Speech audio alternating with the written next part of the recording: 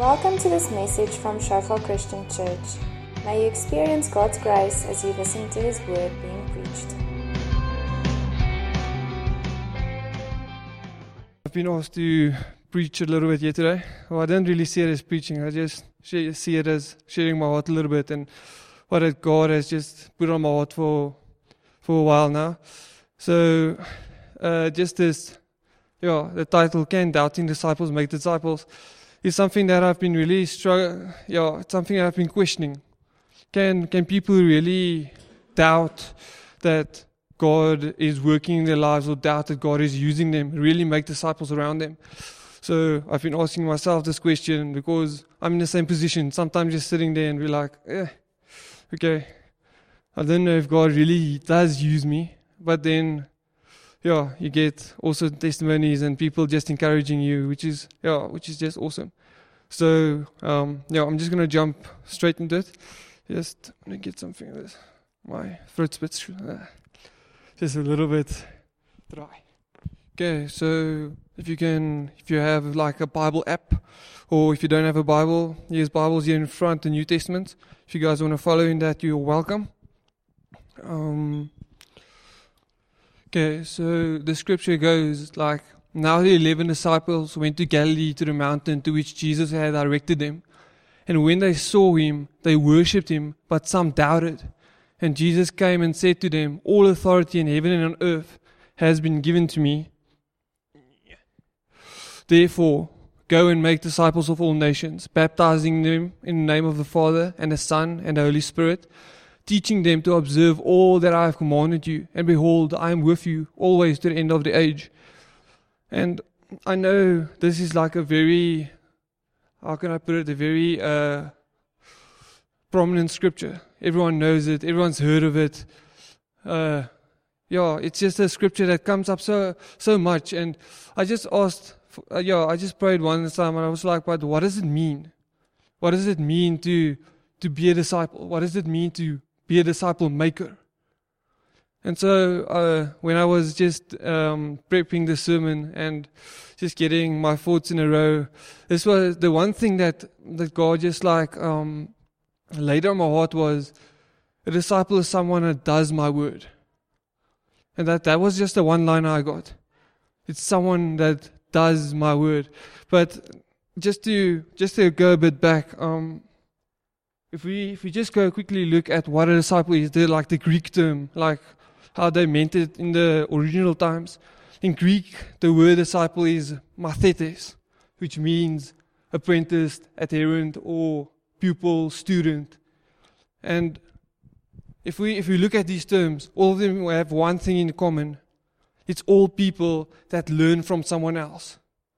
They're all people that really spend time with someone to take that knowledge and impart it into someone else. If that makes sense.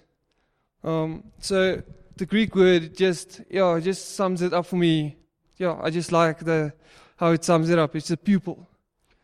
And when I was searching the scriptures and I was really just looking at like how did the disciples do it? Like Jesus spent time with them for 3 years, or he spent time with them for the time that he was on earth.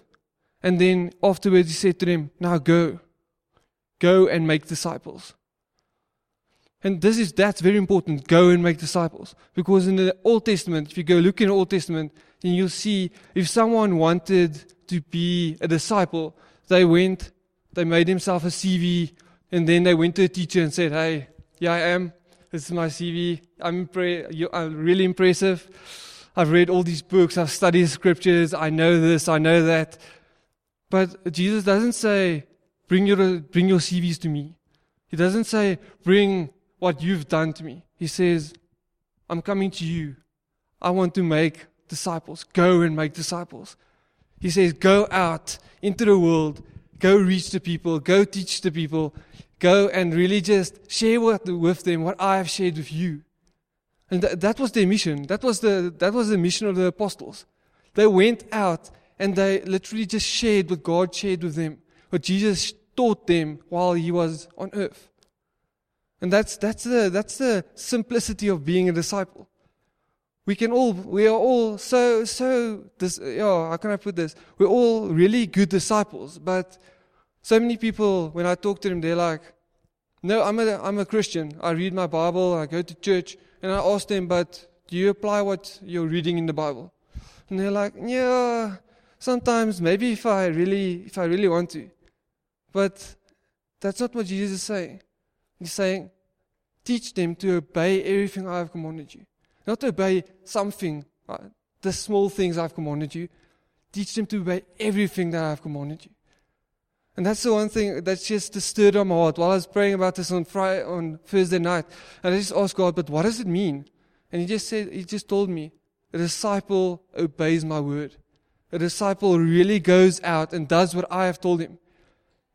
And the awesome thing is, Jesus, He gives us all the tools.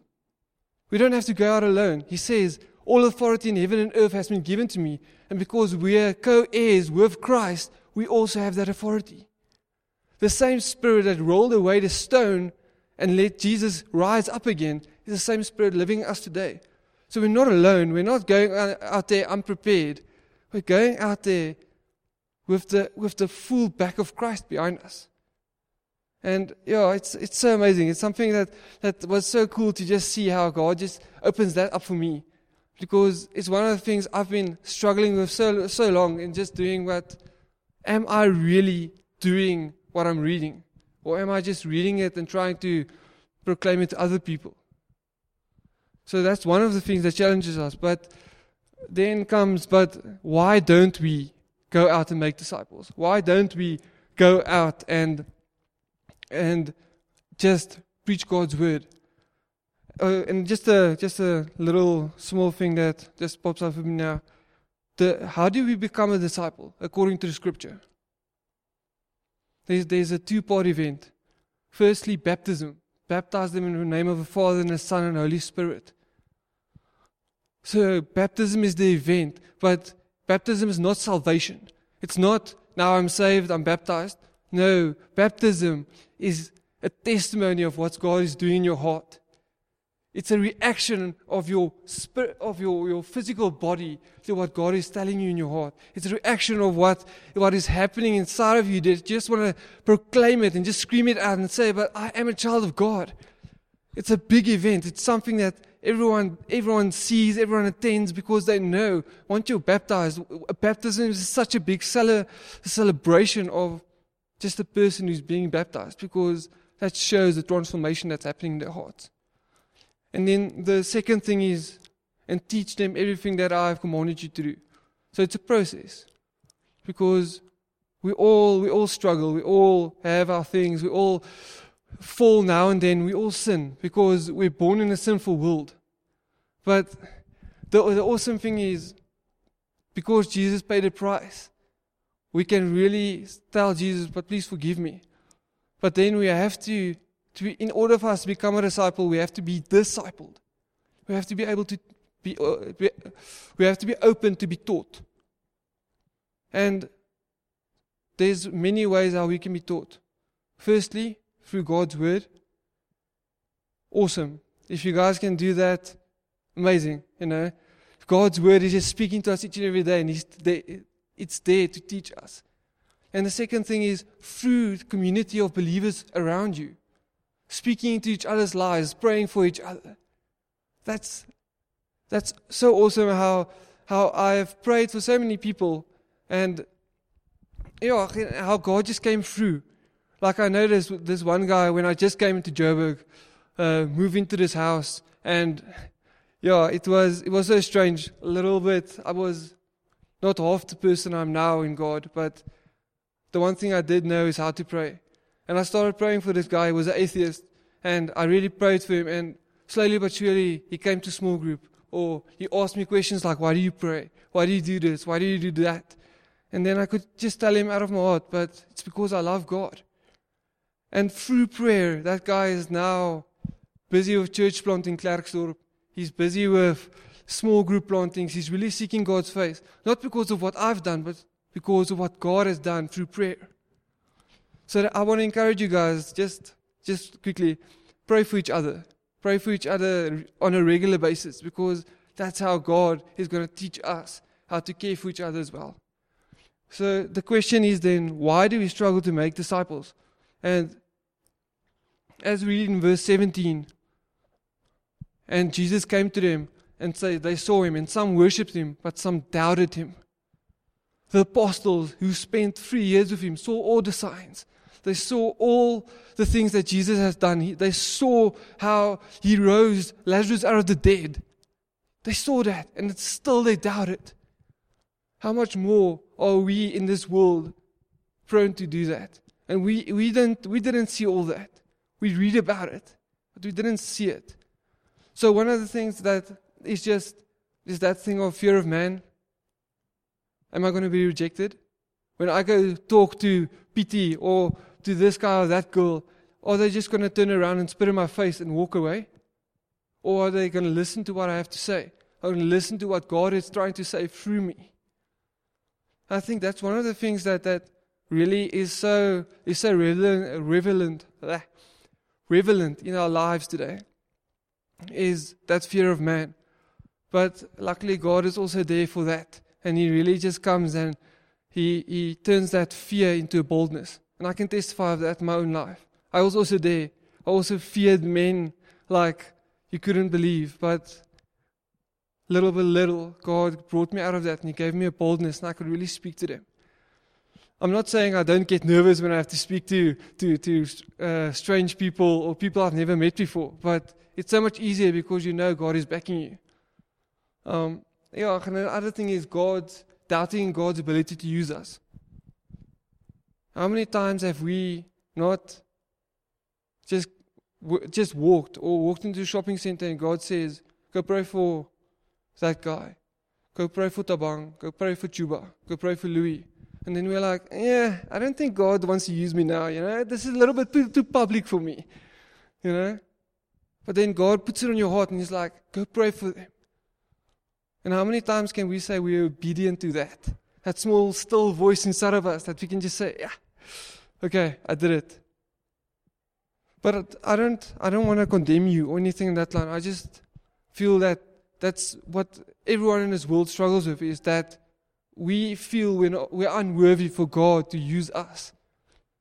But so many times I've seen that person who's the scaredest person gets used first. I know on the Durban mission, there's one guy, first outreach in his life, and he's like all nervous, and he's telling the group he's really nervous. And then when Jan George tells us, okay guys, go, 20 seconds later, he brings a guy to salvation, prays for him right there, still walking a road with him. And that guy was just like, okay, I'm gonna just put all his thoughts out of my mind and just willing to be used. And God used him. And that's all we need to do. So I want to encourage you guys, if there's any fear or anything like that, just bring it before God, because God can really deal with. He can really deal with all those thoughts and all those things that's happening at the moment. Okay, yes, I have still more than enough time. Yeah. Okay, so then how did Jesus overcome his fears? How did he overcome his doubts? Not that I ever think Jesus feared, but if we read that scripture in Matthew 26, verse 38, and Jesus is on his knees. He's really on his knees telling to Father God, if it's possible, let this cup pass from me. This is just before he's going to get crucified and beaten and all that stuff. Just before that. And he's on his knees and he's sweating blood and he's saying, Father God, if it's possible, let this cup pass from me. But not my will be done, but your will be done.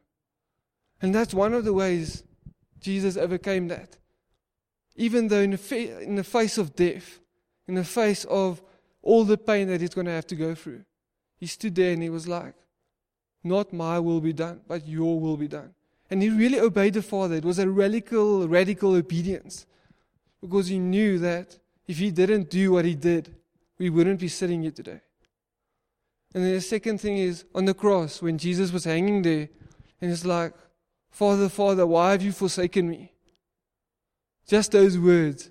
In that small time where darkness came and God just turned his back a little bit on Jesus, and Jesus is like, Why have you forsaken me? And yet he dies, and yet he rose again, and he goes to the Father while he's in the grave, and he really goes and he just offers like a sacrifice of repentance for us as humans. Because it was so necessary, because he loved us so much. Even through love, he died on that cross and he just said, but I'm going to go through this. I am going to die for my people because I love them. Those are just a few ways of how Jesus overcame that. Now, if Jesus can overcome that, how much more can we not overcome the things in our lives with Jesus in our hearts through the Holy Spirit? And it's a question that I keep on asking myself, because it's something that I really feel that it's so heavy, that how can we think, or how can I think that these small things in front of me is so massive when Jesus had to do that to pay for our sins, to pay for my sins. So, that's just 3 of the things that I really feel on my heart God just wants to put in at the moment. And then, just lastly, what resources can we see flowing from the Scriptures that can help us in our walk today? Can help us in our battle, because we're always in a battle against something. And just the 3 things I feel is authority, where Jesus says in Romans 8:28, where he says, all things work together for those called according to my purpose. And that's all we need, basically. We are called according to his purpose, and he says, all things work together for the good for those called according to my purpose. And that authority we can take with us, because we have the authority. Not out of ourselves, not out of our own words, but out of the blood of Jesus Christ, out of the victory he got on the cross. We can move forward. We can conquer anything. Nothing can stop us, because Jesus died on the cross. Jesus gave us the authority. He gave us everything we need and more. And so it's so awesome to just know that, wow, we can really stand on a foundation God has put in front of us. We don't have to be afraid. We don't have to worry about maybe this, maybe that. We can really just stand on it. And it's something that really spoke to my heart. And the second thing is community. Like I said, now baptism and teaching, those 2 always happen in community. They always happen in a group of believers coming together to celebrate someone. Because I've never seen someone trying to baptize themselves. I think that would be quite pointless, because how are you going to do it? Just fall into the water? You can just about swim, Yeah, take a nice swim. No, baptism has to happen where someone baptizes you and they pray for you afterwards, just encouraging you in your faith. And then the third thing, and the most important thing, his presence. I just want to go back to that scripture quickly. That last part. And behold, I am with you always to the end of the age. I am with you always to the end of the age. He doesn't say, I'm with you till half the age and then you're on your own, enjoy it. He says, I'm always with you. I'm always with you. He doesn't care where you are. He doesn't care how deep you feel you're in this hole. He's with you even there. That song that I'm thinking of now is just that, I'll praise you in the storm. And the storm is quite a rough thing for us to handle. But Jesus is still there. He's still holding our hand, leading us through the storm so that we can get out on the other side stronger. And that's something I really just feel in my heart today. I'm going to just conclude with this. Is that we are all called to be disciples. We are all called to really carry the gospel.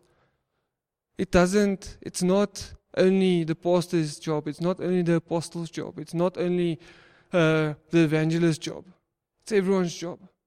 It's everyone. Everyone has received that passion from Christ to go and speak to his people. We're not all so strong in everything, but we all receive the mouth. We all receive the word that God has put on our hearts. And I want to encourage you that if there's like anything withholding you or just holding you back, bring that before the cross. Bring that before God, because God knows what's going on. He knows the thoughts we're thinking even before we think it.